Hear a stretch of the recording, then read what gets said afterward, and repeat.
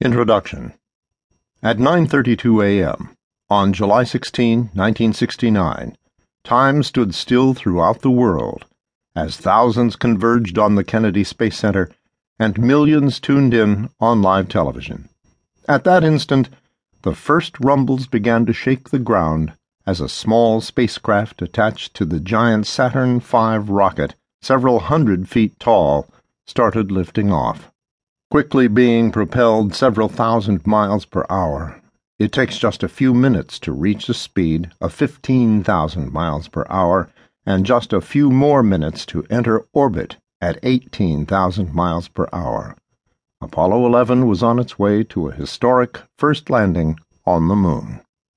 Apollo 11's trip to the Moon may have started on that day in 1969, but the journey had begun over a decade earlier, as part of the space race between the United States and the Soviet Union.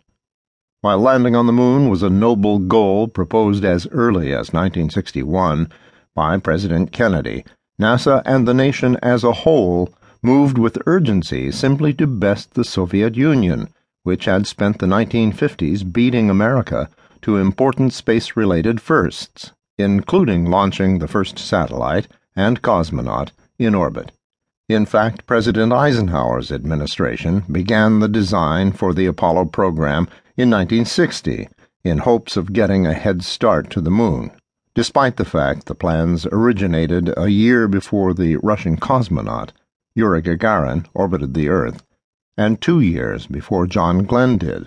Over the decade, NASA would spend tens of billions on the Apollo missions, and even though Apollo 11 was only one of almost 20 Apollo missions conducted by NASA, it was certainly the crown jewel. And to make Apollo 11 a success, it would take nearly a decade of planning by government officials, hard work by NASA scientists, intense training by the astronauts, and several missions preceding Apollo 11. It also cost over $20 billion, making the Apollo program the most expensive peacetime program in American history at the time. Americans sure felt the cost was worth it as they watched the first live shots of astronauts Neil Armstrong and Buzz Aldrin walking on the Moon. As he left his first footprint on the Moon, Armstrong transmitted one of the 20th century's most famous phrases: "That's one small step for man, one giant leap for mankind."